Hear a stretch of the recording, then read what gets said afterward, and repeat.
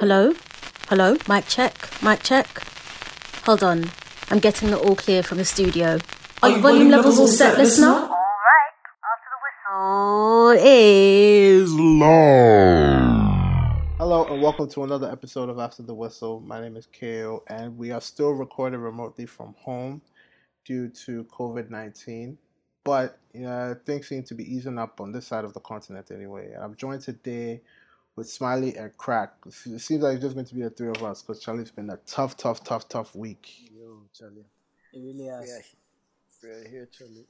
Plenty things to talk about today, but we'll try and keep it short and sweet. We've been seeing replies that these episodes should actually be longer. Yeah. And I'm all in favor of that. So yeah, we'll have to talk to the producer. We get things when I just talk with for talk. We get to you haven't been able to get some things off your chest every day. Charlie, the boys every boys they cuss me off. I don't know why.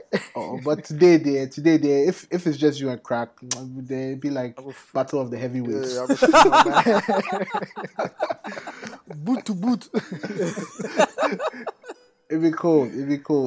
Let's get into it. It seems like football is coming back. The past couple of weeks have been good for the Bundesliga. Plenty goals. It's like they haven't even been missing in action. Yeah. But Premier League have actually come definitively to say that they'll return on the 17th of June. Finally, Charlie. It's been too long. I mean, obviously, health measures will be in place.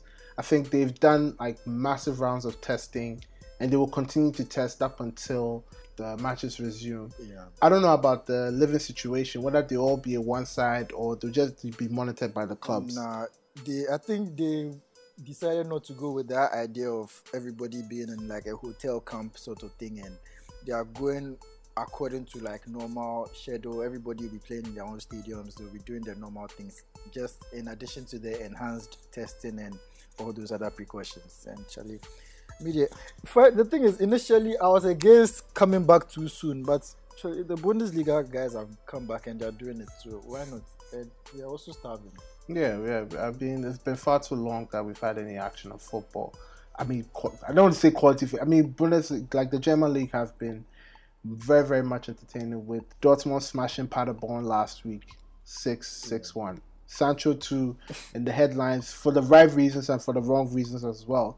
Because I think he got fined for getting a haircut 10,000 euros, and that just fuels the speculation, because Dortmund don't seem to really be treating him fairly. I mean, we are living in different times right now where the health of others have to be taken into consideration, so your actions have to reflect that. Yeah, and they have responsibilities. And I think they have responsibilities to actually, uphold and whatnot. It's just sad to see that, he couldn't take these matters quite seriously. Because I understand, I saw him on the game before where he really looked like everything was just out of control. Yeah, exactly. But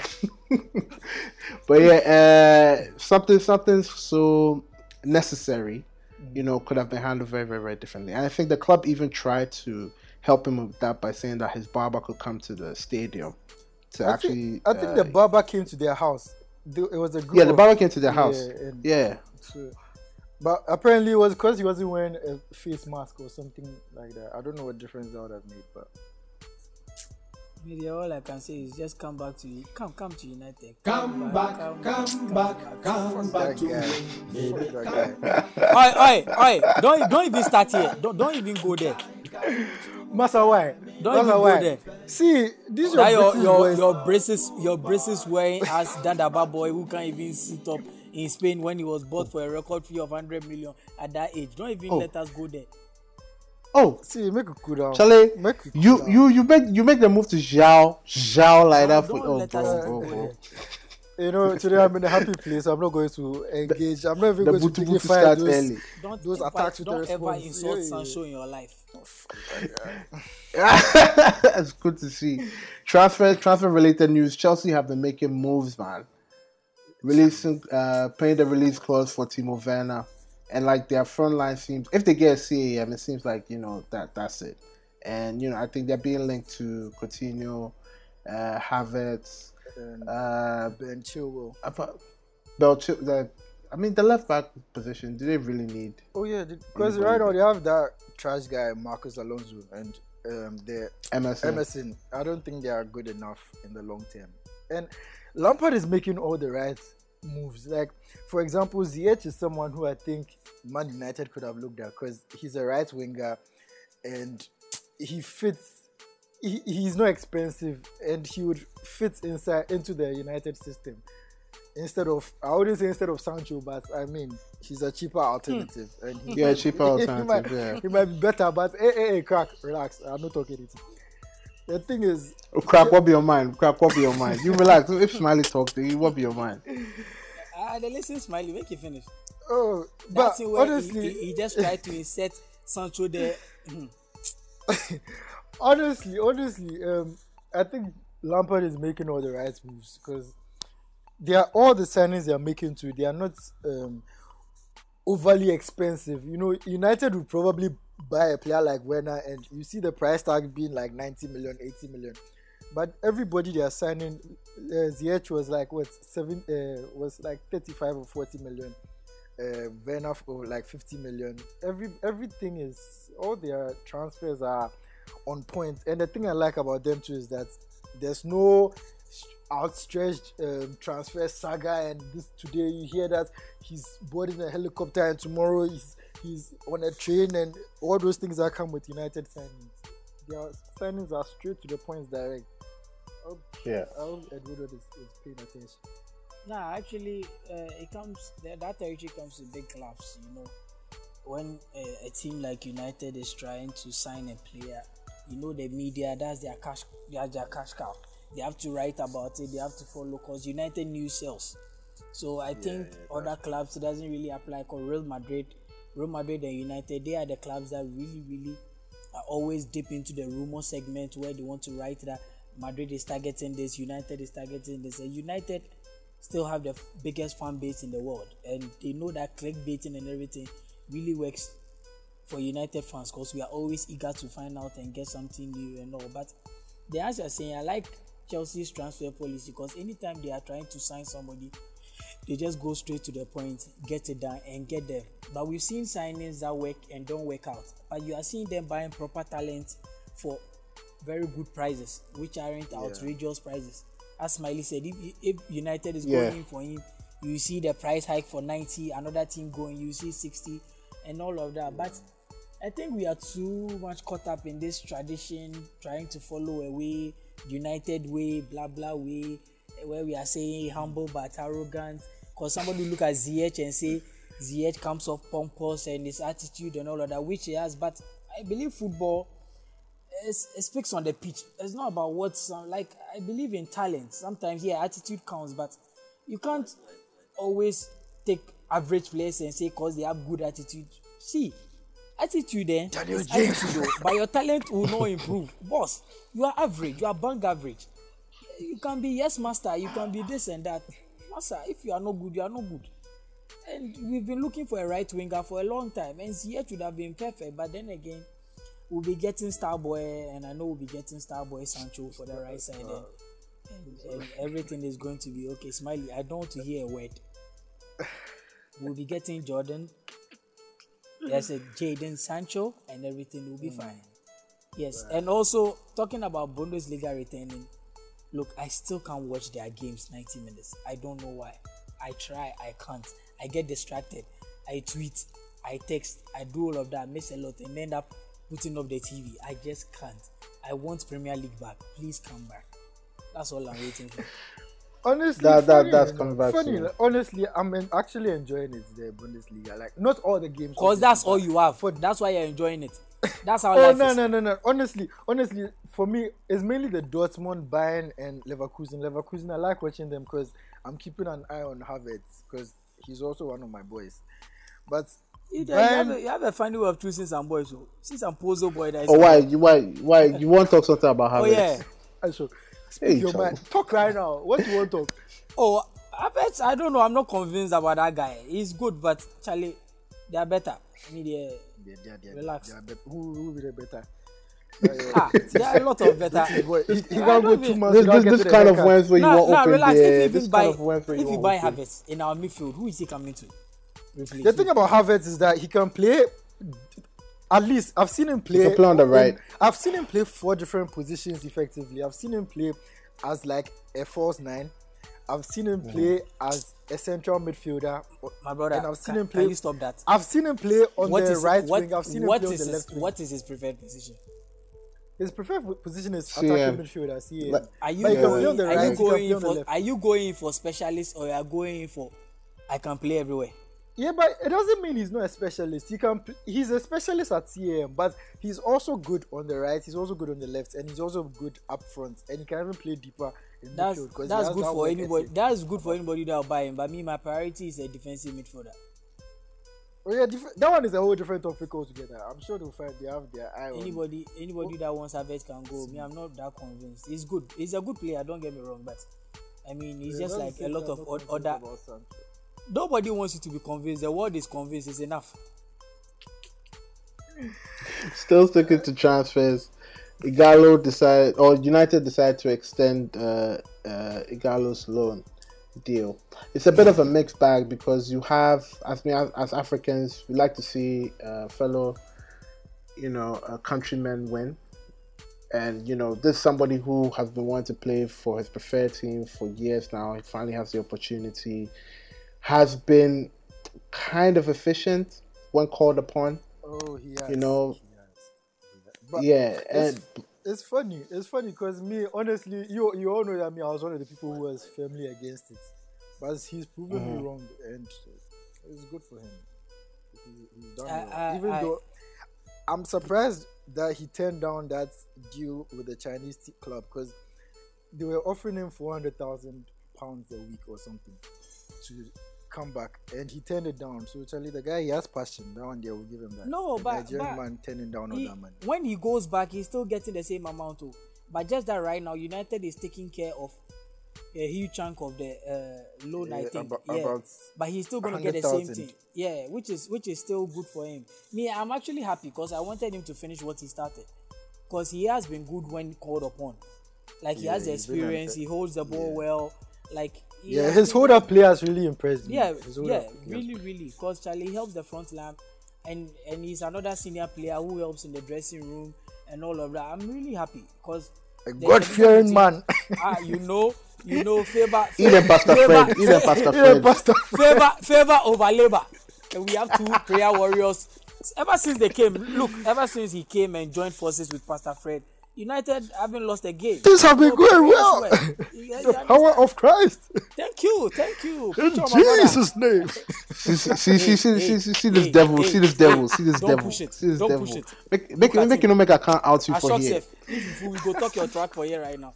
But then again, I am vehemently against church where they next to your house. Relax. This is a sports podcast. This is not a religious podcast. Okay. Can we move on?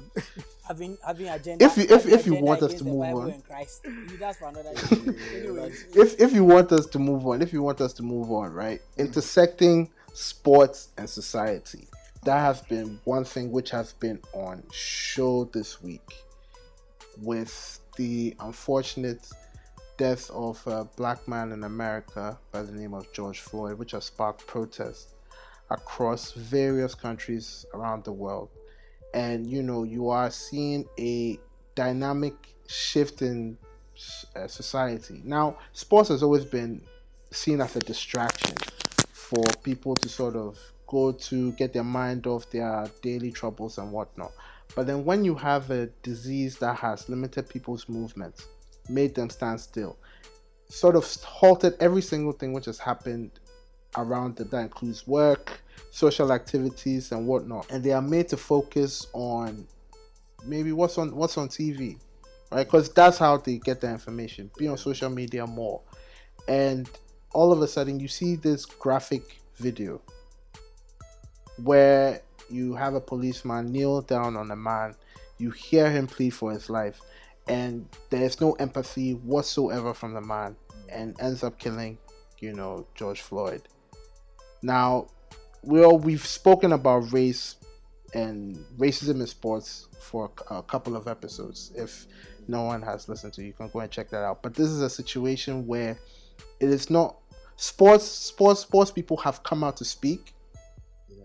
But then here's a case where they don't have sports to go and sort of have that avenue to speak. They are speaking on TV, they are speaking on social media, and so you have this swell of support and rise in activism where you have different players. Now, we've always sort of attributed these causes to maybe one player, with Raheem Sterling being the last person. Well, he's not the last, but then the last person that we talked about who was in the public limelight and was actively speaking up against racism, but then that was in sports. Yeah. You know, but here's racism exists in society. Sports is part of society. Yeah. And so, you know, I want you guys' takes on it. Like, we'll all be able to talk about it, but like, with this intersection right now where you have various happenings, you know, from teams showing solidarity on the pitch, because I think Newcastle, Liverpool, Wolves, Chelsea. Liverpool. Chelsea or Spataho. They all show solidarity by taking the knee, and you know, so in line with the Black Lives Matter movement. Like, what have you guys been in sort of taking this all in? Because this has been a very, very, very tough week to sort of process all this information. Well, for me, I'm hoping that it brings like a big. For example, I don't think it's going to bring a big change in the countries like Italy and all those things, because those people is firmly entrenched. But what I'm hoping to see is, for example, one major thing I'm hoping to see is bookings for players who take their shirts off, especially to show a message. Like Sancho got booked a few weeks ago for taking his shirt off. I think that was last weekend or last 2 weeks or something. He got booked for taking his shirt off to reveal those Black Lives Matter something.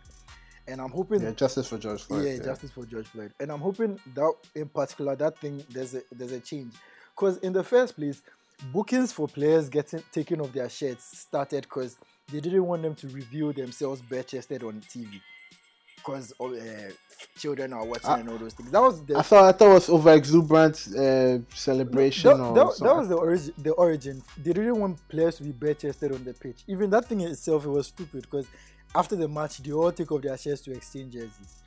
And now we have a case where the players are all wearing undershirts now. So if you take off your shirts, it doesn't make a difference anymore. So still booking players for that, and even not even just to do with racism. Someone is doing a dedication to his dead father or something, and then you go and book him.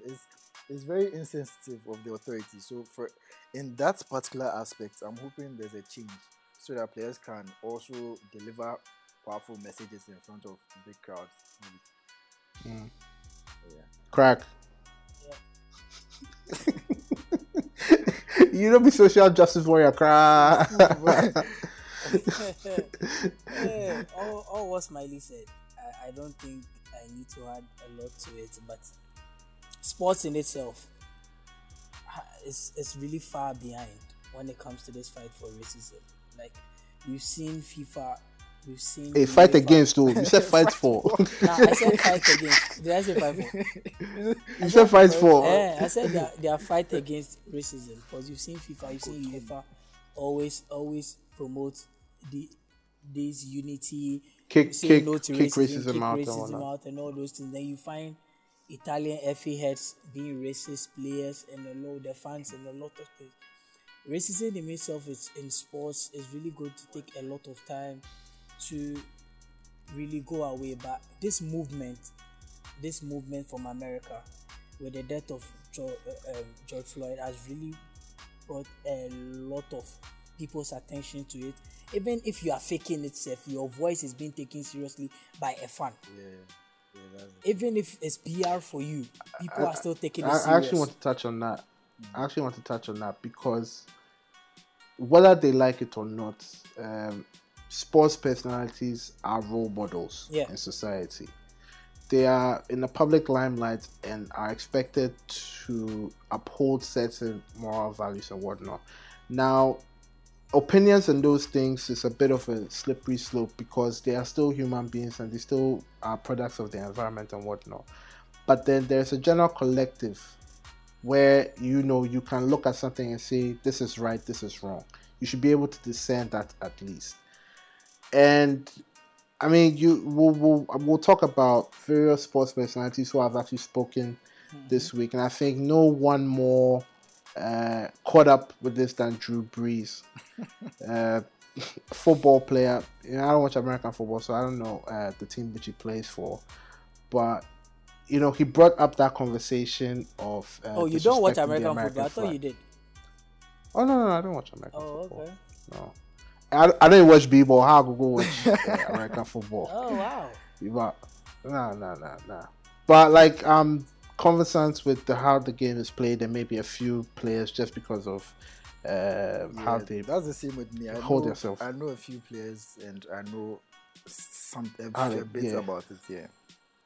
Yeah, but to continue on that, it was very evident that no conversations had been had, or not enough conversations had been had with him, because he completely missed the point and then went straight to the narrative which other people had been sort of trumping up, that once Colin Kaepernick started taking a knee or kneeling down during the national anthem being played at football games, he was protesting, or he was disrespecting the flag, and he started talking about wars being fought with his grandfather and blah blah blah. That thing is bullshit. And it's all bullshit.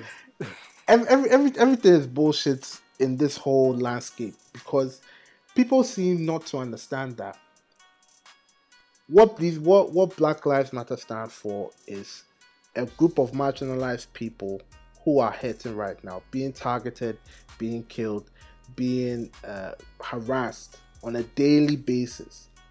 And they just want to draw attention to it so that the powers that be could enforce some reforms on the powers that keep on policing them. That's the police, that is society, that is certain establishments which exist. And for someone to come and say that I mean, you've seen various iterations of trying to differentiate between all lives matter and Black Lives Matter, with the simple message being that we're not saying Black Lives Matter the most, but then as of right now, where everything seems to be going against them, Black Lives Matter now. Yeah. And so some attention has to be brought to it. And it's quite disheartening, when you see all these things keep on happening in society and we have nowhere to sort of voice that frustration. Because we're being told that stay in the house. Don't go anywhere. Don't be within 2 feet of people and whatnot. And so you build up all this energy, angst, fear, frustration, and you need a release. So it's either you would go out to go and have a drink, you would go out to go and catch a sports game, and even you don't have that right now. So people will go to the streets, people will protest, and you will see a variety of things happening. I mean, John Boyega has come out and has publicly put his career on the line to say that, I know I could lose my job for this, but, this is something which I have to speak about and whatnot. If things were normal, you probably just see like a short video post or him saying, I'm not saying that he wouldn't go as far as going to protest, but then some things would be much more at stake, or he would consider a few other things. But when you have nothing to lose, you're stuck in the house, you're not even getting jobs and whatnot, Charlie, you feel that you have the right place to actually come out and say all these things. And that's how come a lot of people are being called out. Yeah. Like this, it was just a simple interview and they just asked him a simple question. But right now he's brought up a whole bunch of things. NFL to have come to apologize that we've done. That was, see, what shocked me the most, Krabby, the 49ers being Colin Kaepernick's former team. I don't even. Your heart's cool down. Oh no. We get Smiley, like. Nah, you Smiley go then. I'll finish. I have a lot to say about this. I have a whole lot to say. I was just amused because I saw a video. It was like a video compilation of different NFL players coming out to make speeches and statements of their own, like short speeches. Odell Beckham, Pat Mahomes, and a few other players.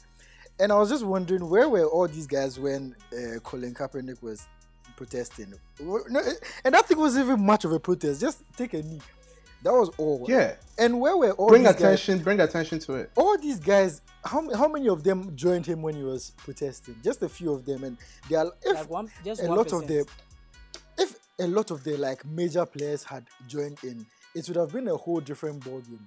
But when it's just a few, and someone like Colin Kaepernick, his career was already on a downward curve, so it was easy to blackball him. The other guy, there was another guy, I've forgotten his name, but there was another guy who also joined him. He hasn't been able to get a team since. So now that all the big names are joining in, where were they when Colin was kneeling? It's all very... with what you are just saying right now about this NFL players not joining in back then, I kind of do understand them in a way, and don't like it's 50-50. As somebody say, keep it Virgil. So yeah, like 4 years years ago when he took a knee, obviously most of the NFL owners are whites. Not even like 99% are white. Yeah, not all of them. They have an Indian, this one owning one, and another race. Last time they were saying it, but all of them, like you say, majority are white. You get it. And back then, it was something new that Trump turned it against disrespect towards the flag. So anybody that took a stand ban, there you are under contract. You understand?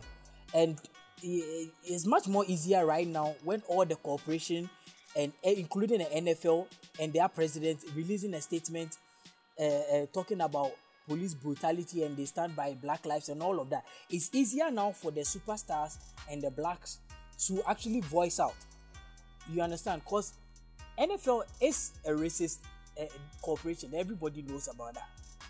It's white dominated and they make all the decisions. But then again, there were some that still took a knee, where as people couldn't take a knee, they held hands together. They held this in a local form. Do you get it? To show that yes, they are with you, even though. And the funny thing about Cap taking a knee was that it was a soldier that told him that look, sitting is disrespectful, but taking a knee is still respectful towards the veterans. Because soldiers take knee when they are praying, they take knee when they are crying, they take knee when they are burying their loved ones and all. So it's actually better to take a knee than to sit.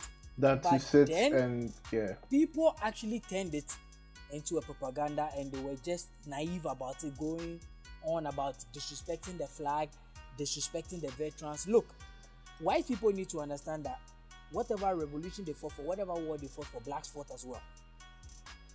Blacks also fought the war.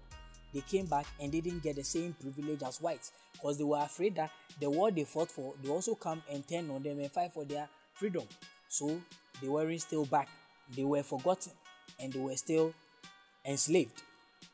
But when you talk about Drew Brees, my problem with Drew Brees is that what Drew Brees said was callous, selfish, and insensitive.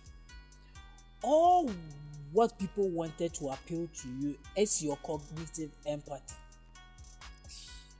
People are protesting about police brutality, which has got nothing to do with servicemen, the flag, the military, or anything.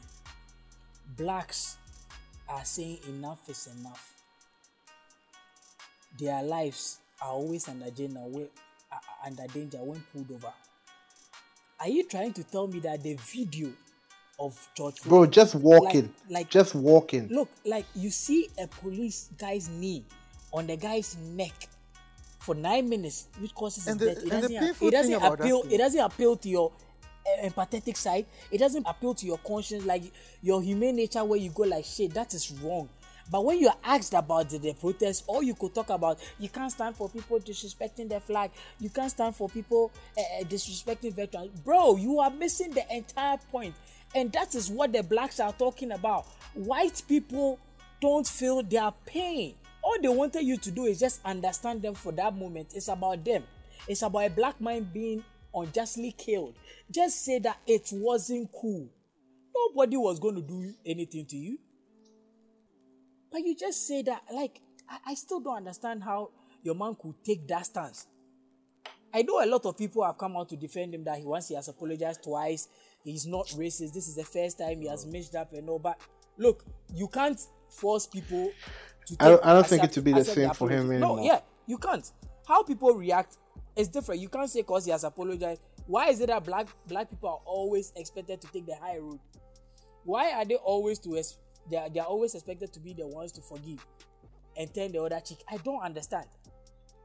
Like, how can you choose this moment to be insensitive?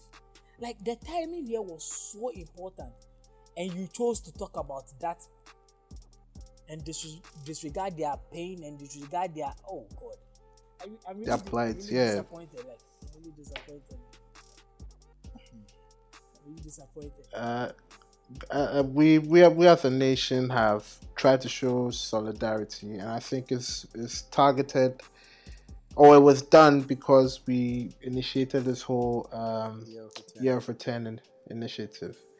Now, Ghanaians have their own problems, so they might miss the points.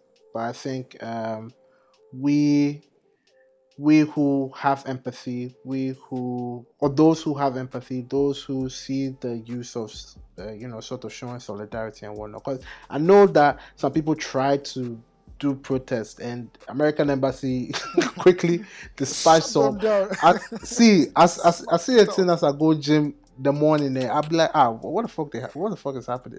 American Embassy did what? Bro, they called.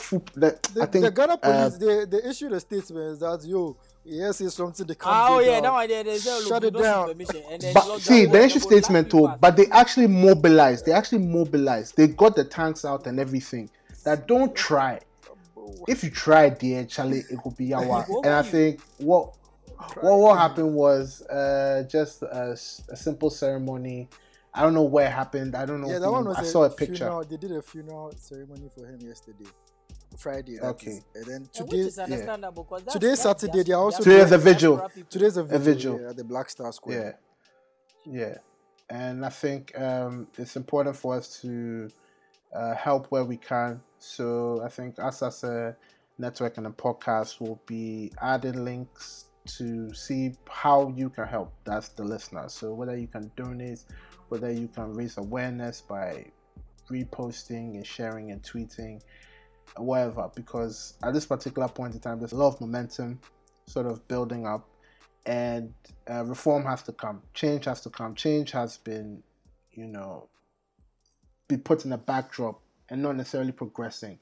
But with these new times that we live in, I think there's a renewed voice of activism, and people are really just doing the absolute most to make sure that their voices are heard. Now, to those who feel threatened by it, too bad. You people have been in a place of position for too long, and it just there hasn't been any progress in the way that lives have been lived for these past couple of years. And so, I'm happy with the way things are going. I'm also saddened, and I'm also sympathetic towards those who have suffered, because it's not just that one act of violence. There have been various acts of violence which have happened after the fact that this man was killed on video. So we send our hearts and prayers as a podcast and as a network to the family of George Floyd and all those who have suffered at the hands of the police. So Charlie, we did do our best. Calmness. Charlie, it's really sad. Like, it's really sad. Following a lot of proceedings with it, Charlie, it has been really tough. Because people have combined their frustration, their unemployment, their lack of money to pay rent, and a lot of things or just look, let's go out and protest. Even people just want fresh air, but they are protesting. That's why I said, whatever you come out to do, the numbers is going for BLM. Like, whatever you do, I'm actually happy this time around. It has taken a different turn. All right, now to move on from that heavy segment, we're still taking in hot takes from the guys on social media, people who listen to us and whatnot. And we actually have a controversial question, sent in by one of our listeners. Like, let's hear him out. ATW, I have a question. Are you guys taking questions? If you are, I have a question that I think might be a debatable topic. It's about Ronaldo, though, so I don't know. When Ciro was in the Premier League, when he played for United, I think he scored only one hat-trick, right? The whole career at United. But he entered, what's it called? La Liga, he banged the hat-tricks like stupid. So the question is the Premier League difficult than La Liga, or did Ciro improve when he got to La Liga? Boom. You guys hear everything the guy talk. Yeah, how you talking? Charlie. So, I mean, I think the summary of it is, like you said, is the Premier League a more difficult league to play or score in? Or was Cristiano Ronaldo, I'm assuming, like, that was clear, right? Cristiano Ronaldo, not the finished article back then. I think there are two answers to the question. Because, for one, I also believe that the Premier League is a harder league to score in. And I also believe that Ronaldo wasn't the finished article. Because one thing that needs to be understood is that Ronaldo's career comes in two parts. There's the pre-2012 Ronaldo and there's the post-2012 Ronaldo. Pre-2012 Ronaldo wasn't as direct as the post-2012 Ronaldo. It was after 2012 that he became more... Relax. I'm not to even try and cut you off. Yeah. When you mean by direct, when you say direct, what do you mean by direct? As in more about goals, like more about scoring. Okay. No more. Because your man was, tormenting defenders. That was his thing. Yeah, he was skills. But it was after 2012 that he started phasing out that side of his game, the trickery part and everything, and he became more of a finisher. So I think that the Premier League is a harder league to score in, and he also wasn't the Ronaldo that we came to see later on in his career, because that wasn't exactly his game. So that's my answer. But then, oh no, Kirk, you go ahead. What Smiley said, I think that's it actually. When you compare like that, it's like Ronaldo was starting off trying to understand his trade at United. He went to Madrid and took it up a notch. You understand? He became a finished article at Madrid. He evolved. He became more of a goal-first guy. He became more of a target man. And his role changed. At United, he was mainly a winger. Even when Alex Ferguson started moving Rooney to the wings and Ronaldo going through the middle more, that is when we saw a different kind of Ronaldo, and he won the world best. That's when we won the Champions League. Even with that, he was still evolving. You understand? He still didn't know how to win. He still didn't know, he still lacked maturity back then. But in saying, La Liga too was a bit La Liga is more technical than the Premier League, if we are being real. You understand? It's a very technical league, and it takes a lot for you to dominate there. But the Premier League is a physical league, and they used to hack Ronaldo down. They weren't allowing him to always disgrace them, and he was more of a dribble first guy than later cross guy, or just waste chance or miss opportunities and all of that. But in comparing the two, you can't use weakness really that much. I think, as Smiley said, he wasn't the finished article at United. He was still growing, and he said pre-2012. Even we have pre-2006, 2007 at United. Because people need to understand that it was only after, even though he joined in, was it 2003? It was around 2006, 2007 that he started when his talent becoming a different player. So he actually played just like, so it was like 3 seasons of him where... He joined at what, 19? Come again? Yeah. He joined at what age? 19? At 9, was it? Yeah, I think 19 he joined or 18. In 2003. So I think he was 18. Yeah, he was 18. Okay. So anyway, that's it. Well, I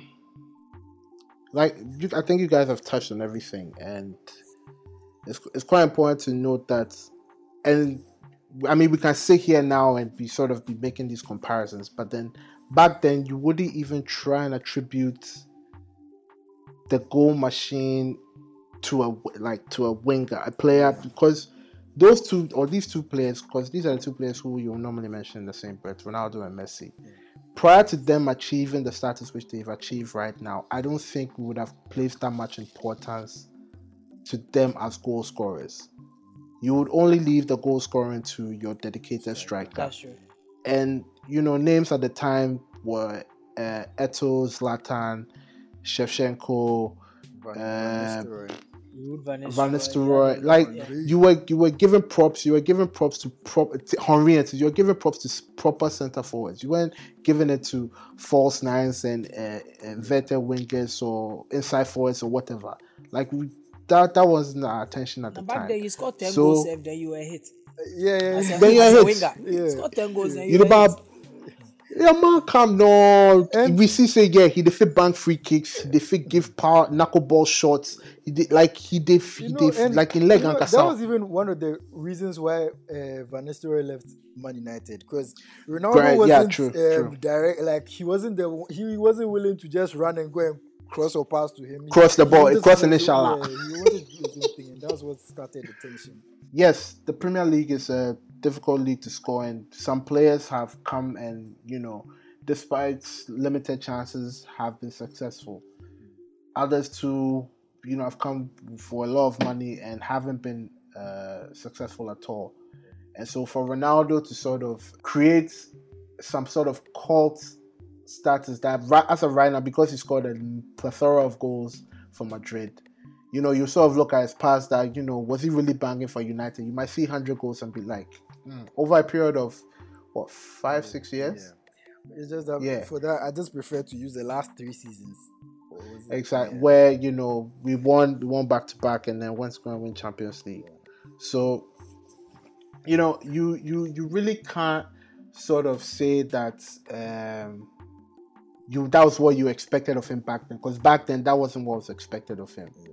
He sort of created this demand on himself that, he has to be able to go direct at players. He has to be able to get into the box to tap in a goal, fire a long-range shots. Like, he has constantly pushed himself. And if you even look at him now, except at Juventus, they're saying that coming back to training, his fitness levels is much more than when he went when he went off. He's faster than he was before the suspension. And it takes a different level of player to be able to, as you age, to be able to keep up with the demands of the game. Zlatan has sort of shown that you may say French league is a farmers league, but Charlie, your man at the age of 30-something, they bang in 45 goals a season. Charlie, your man. And even came to the Premier League, came to the league at 35. He scored 27 goals. People don't want to give him props in the second season. he changed his whole game and whatnot.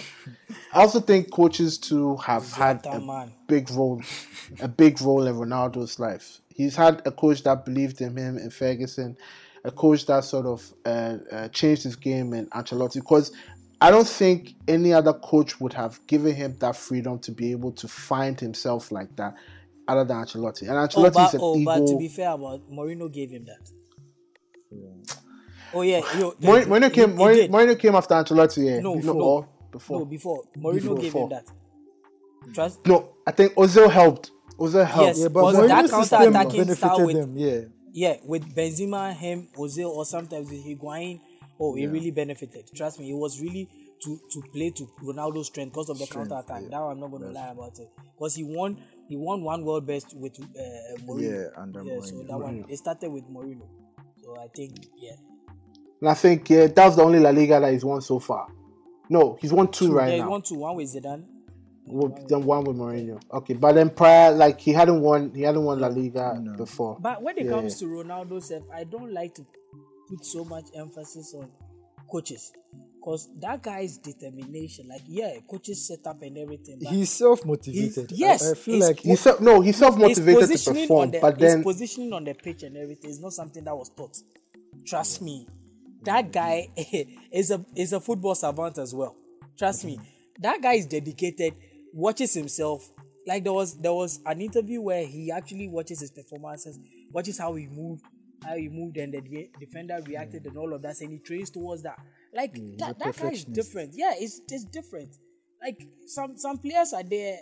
Look, they said Guardiola put Messi in the false 9 position. Yes, but without Messi's talent and dedication to improve, trust me, he would have regressed. Like coaches help, but players also make coaches. Like Ronaldo and Messi, All right, moving on to the next hot take, and actually, we're still going to be in Madrid for a bit. This is coming from Carlitos Way, and it's actually 2 parts because it's 1 part, but there's a rebuttal from someone called _Marshmallow. So Carlitos Way says that Madrid has a better academy than Barca. Now, the rebuttal is Real Madrid's academy is never better than Barca's. I feel Madrid gives more opportunities now to their academy graduates compared to Barca, whilst Barca now have turned their academy into a cash cow. Just feel like Barca is doing what Madrid did some years back by buying expensive instead of relying on the talents in the academy. Management at Barca is just poor, and we're seeing the effects on the team already. So, the 2 sides of the argument: Madrid Academy or La Masia. It's a funny thing because every time when we think about top academies, the first thing that comes to mind is Barca. But then it's like when you actually think about it, in the last 10 years, which player from the Barca academy has really, how many players from the Barca academy have actually made it? Like I can think of Thiago Alcantara, who made his like the players who have made their debut in the last 10 years out of the Barca academy and gone on to greater things. I can think of Thiago. Who else? Who else? I think you can say Tello is doing well also in the Tello La Liga. Yeah, he's playing for is it Sociedad or something like that. He's doing well.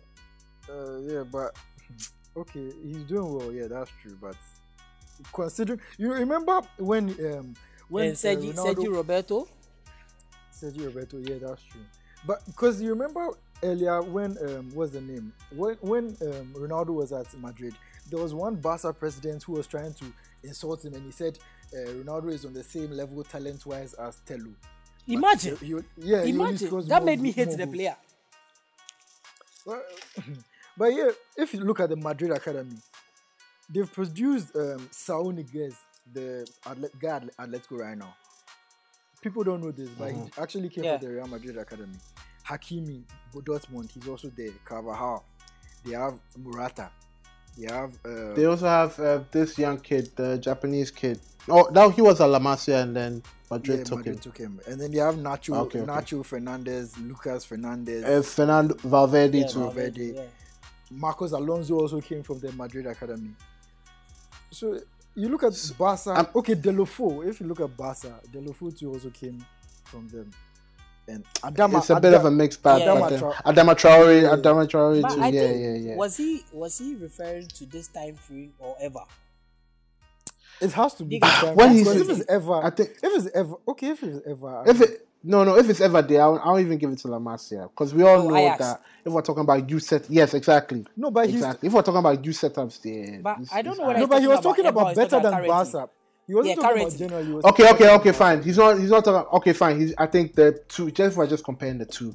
Madrid has a better academy than Barca. That's what Carlitos says. Yeah, currently, right? He's not saying that I have the best. He's just not saying I have the best academy in the world. He's just saying if we're comparing it to Barca. And I think Mashoud made his point in a way by saying that he feels Madrid is doing what Barca used to do back then. Yeah, so you acknowledge it in a way, even though you are making your point.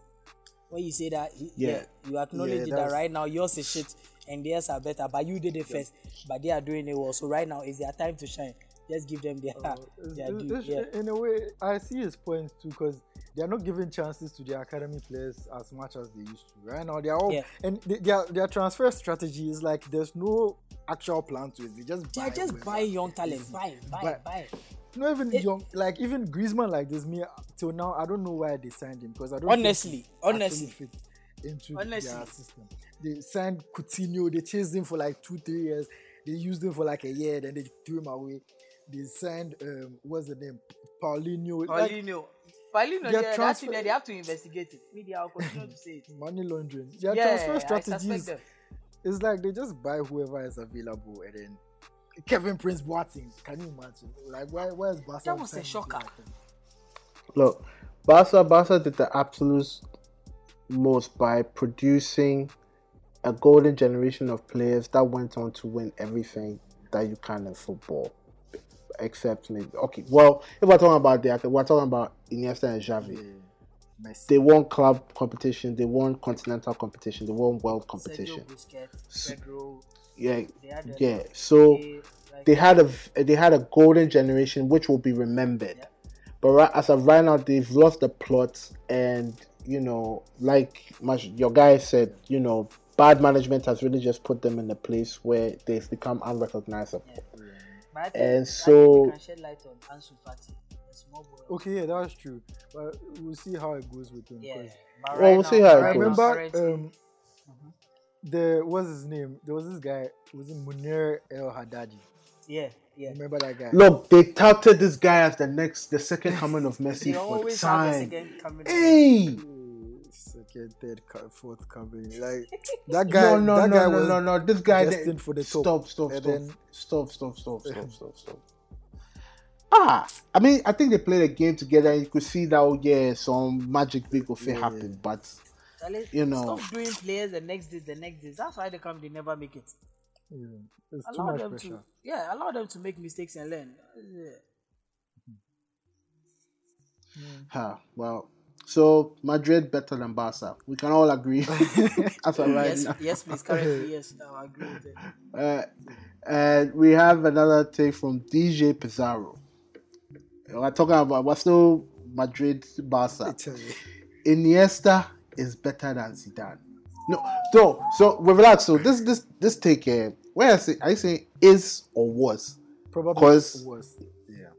I give Iniesta comparing was their better body. than Right now, Zidane. Iniesta's career at his is end, all yeah. but it's all but. No, compare their body of because them all chop the same competition. So no one can try. Zidane chop World Cup, Iniesta chop World Cup. If we're talking about peak competition, But so. in terms of when it comes to trophies in general, Iniesta, I think the gap is quite wide Yeah. between Iniesta and Zidane. I think Iniesta has a gap of like 10 or 15 trophies between him and Zidane. And you know this argument. You see me, I'm a Zidane fan. Like I love Zidane. There was a time when he was also one of my favorite players in the world. And I just think that the thing about him, and I don't think there's, when you talk about this, people just want to always start, you're talking nonsense. How can Iniesta be better than Zidane? But it's much, much closer than people like to admit. Facts. It's just that I feel like Zidane's game, he just had this swagger about his game. Him and Iniesta can do the same move on the pitch. They can do the same thing. But Zidane just has this swagger in his game that makes Oozes class. just Oozes class. I think it's the same with. I remember another time I was also talking about Henry and Suarez. I feel like almost everything Henry could do, Suarez could also do. But Henry would do it in a way that looks like he's not even trying. It just comes naturally. But Suarez, effortless. Suarez It's has effortless, this petri like he's rushing. It makes it look Booga like booga, yeah. But then he go do the he could do thing, the yeah. same thing, but Henry's own it just looks smoother, and I think that's But- the same thing with Iniesta and Zidane. But I think you see when it comes to like the Barca team, like if we are talking about the team Zidane played with and all, even though Zidane played with stars, like he won the Champions League before the Ronaldos and the Figos and the Beckhams and all. No, actually, Figo was also there. Figo was the first of the Galacticos. When they won the Champions League, Figo was there. Figo was there. Okay, I stand to be corrected. Like when they became a full-blown like Galactico. Do you get it? Yeah. Zidane was still seen as the leader of that team.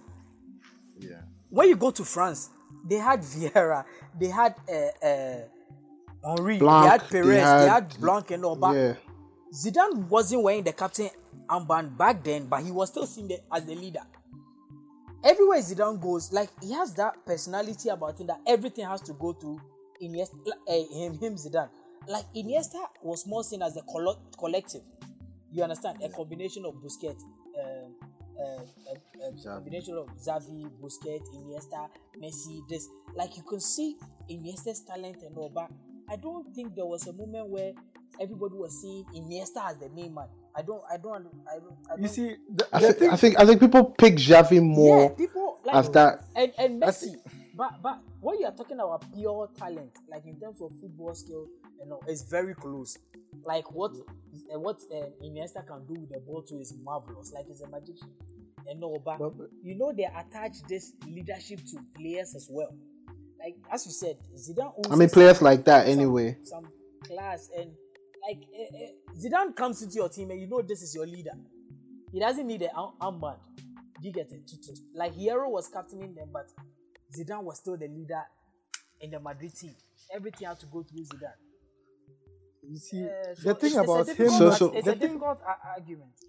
The thing about Iniesta not being the leader, like in his team, like Zidane, for example, you're saying Zidane was the best player in his team and blah blah blah. The thing is, I also think that if Zidane was playing in Barca team, Messi would still be the leader of the team. So it's more. It's just a matter of. Messi's leadership it can be questionable. No, not it's like it's enforced on him. Not leader in the sense of like captain leader, like leader as in the best player on the team. Because I'm not specifically saying best player. Okay, because there were moments where Ronaldo was even better than Zidane in that Madrid. Yeah. Because leadership comes in many forms, or not many forms, but in different forms. I'm not saying like being the automatic outright best player. Yeah. But there is this something about Zidane, this aura, like his personality. Do you get it? People associate that with these old stars, and they go like, don't disrespect them. Like Roy Keane. Yeah. You understand? Talking about Roy Keane, people actually forget his qualities.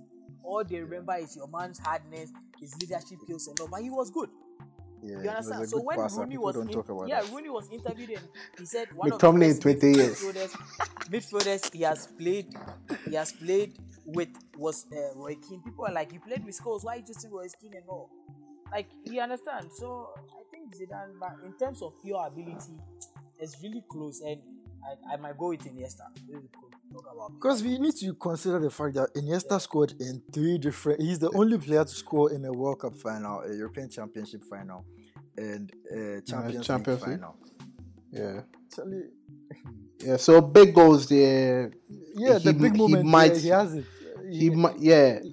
But if we're talking about football ability, there, demo. Bro, Ronaldo can't cut him. Ronaldo can't cut him. Ronaldo can't cut him. The Juventus goal. Even Bale self can do some. Oh, but relax, then still no. Unless they do the next 50 best goals in the Champions League, Zidane still has his boss. They've not done it. Oh yeah. We're not discounting the greatness of the goal, though. But we're just, if we're talking about best Champions League goal right now, and even in the final, there's Bale's zone. And then Ronaldo's zone, did it come in the final or quarterfinal or semi-final? Semi-final. Yeah. But yeah. Let me. So you see one thing you people need to understand. 2004 Euros, Zidane single-handedly with Portugal out. He did. Was it England or Portugal? England was the quarterfinal. Yes. And I think. And he also Portugal. No, I don't think, because Portugal lost in the final to Greece. Portugal was 2006. Yes. Sorry. World Cup. He took Portugal out. Yeah, he took Portugal out without penalty. That was it, a 1-0 match or something like that. He took Portugal out. So. And he was like, Zidane was the outright star at his age in the 2006 World Cup. Until that last minute moment. Headbutt. Yes, apparently he was even going to win the Ballon d'Or. Or was he was. He was going to win it because that is like, look, you watch Zidane against Brazil, that match is still one of my best matches ever I've watched. Like, you could see the difference in class. Like, you could see it. And, like, at that age, I think people always, like, our generation, we are too focused on stats. Like, yeah, stats are dope and all, but, you know, Ronaldo's quality. Yeah, but the thing about Iniesta, between Iniesta and Zidane, that one, you can't even use stats because both of them are stats heavy players. That's true. So I'm saying in terms of you saying he's the only player to score in this, like, that's really dope and all, but I mean, I'll still go with Zidane, Iniesta, when it comes to my eye test and what I've seen with the ability on the ball. Like, that Iniesta is a magician. I'll go with Zidane, but it's just that it's not as clear cut as people like to make it seem. Yeah. It's just fine margins, very little between them. It's really closer than they think. Well, let's bring it home with the last hot take for the day. This comes from Okpoti Evans, and he says that Tony Yeboah was not a better striker than Asamoah Gyan. I think he quoted somebody. No, he's asking somebody. It was his own thing he was saying. But apparently the clarification was he was specifically saying just for Black Stars. Just for Black Stars. Okay, for Black Stars. Yeah, okay. I agree, 100%. Yeah, that's for that one there. Because Charlie Asamoah Gyan, it's just painful that his entire legacy is coming down to a missed penalty. Because Charlie, the guy. No. I think that's what everyone will remember, but I don't think that will define. It won't be as definitive as that because they'll know that he was a great enough player for this country. Yeah, and he's still the highest goal scorer, African goal scorer in the World Cup. In the World Cup, So yes, he missed the penalty. Yes, it knocked us out, or it robbed us of an opportunity to go into the semis. Yeah, so you know. Honestly, we'll bash Gyan all we want, but I don't. I think as a country, we won't let anyone try and shit on him. True. Yeah. Or try and make it about that. Yeah. But we internally will always say that, bro, like you really fucked up when. There will never be a best Ghana all-time 11 without Gyan. That's a fact. Definitely. The guy, he's had his moments. I remember there was one time that even Van Nistelrooy was talking about him. I was very surprised, and he was talking about how it's a regret for him that Gyan chose to go to China, the Emirates and China so early in his career. Because when he looks at him, he's a striker who has almost everything to succeed at the highest level. He had the strength. You said who said this? Van Nistelrooy himself. Ruud van Nistelrooy. Hey. Yeah, he said he has the strength. He's good in the air. He has the finishing and hold-up play. The hold-up play and everything to succeed for a top team in Europe. So it was a regret for him to see him go too early to China. And even it's true, but actually, if you chase the money, Ghana, when you look at how most of these retired players are living, you have to make your money. I'm all for that, brother. Just go. Look at Partey at Atletico. See the chicken change he's taking. Brother, go.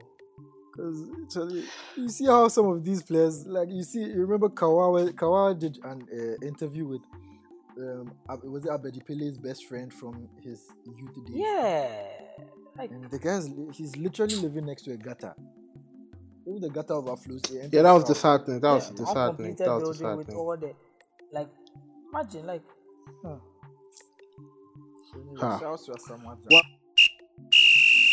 Well, we actually did it this time. We actually made like an hour-long episode. So I want to thank you guys for. That notorious Kofi 233 boy. Very notorious. Thank you for listening with us.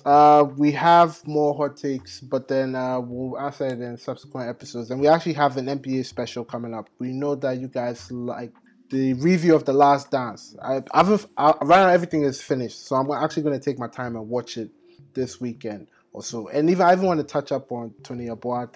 Today is actually his birthday. Oh, really? Yeah, that's so. Yeah, Premier League. So Premier League are doing their thing by. Yeah, that goal at Selhurst Park, bro. Control, then match the team, go the top corner. No.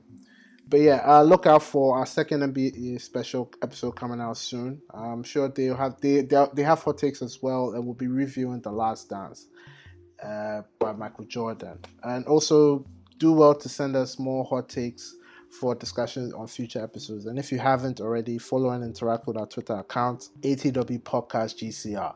I actually saw something funny about guys who listen to the podcast, what we should call them. The whistlers. Whether dominators or I like the whistlers. whistlers. The whistlers. I like the whistlers. But yeah, we wouldn't be as popular as you guys have made us if it wasn't without you. So thank you for that, and continue to support and subscribe. Also want to give a hearty welcome to Miss Na, who is now on our network as well. On Fire just released an episode out. If you haven't, please do well to check it out. Plenty tea, socially. Crazy episode. And I had to confirm it from another worker, which was true. So listen. Oh, I know where you go, but it'll be cool. Mommy, niggas get links. Mommy, Charlie, you for take we go there. I for also give them some nice love, you know. Don't talk plenty. But yeah, do want to like, subscribe, share the podcast, subscribe to other podcasts as well. Sex and Sanity, Sincerely Accra, the Boga Room, the Free Your Mind. I keep on forgetting Free Your Mind. That'll be one of the first ones. But yeah, if come to the end of the other episode, ATW dominates the conversation. This has been a Gold Coast Report production. Silence! Mic check 1 2 1 2. Boo boo! May I have your attention, please? Clear the floor, because our forever queen of morning radio, the one who says it like it is and doesn't give a shit, the motherfucking real deal, Miss Kicking the Door, waving the 4-4, now has a podcast, and it is on fire. Make way for the one, the only, Miss Na.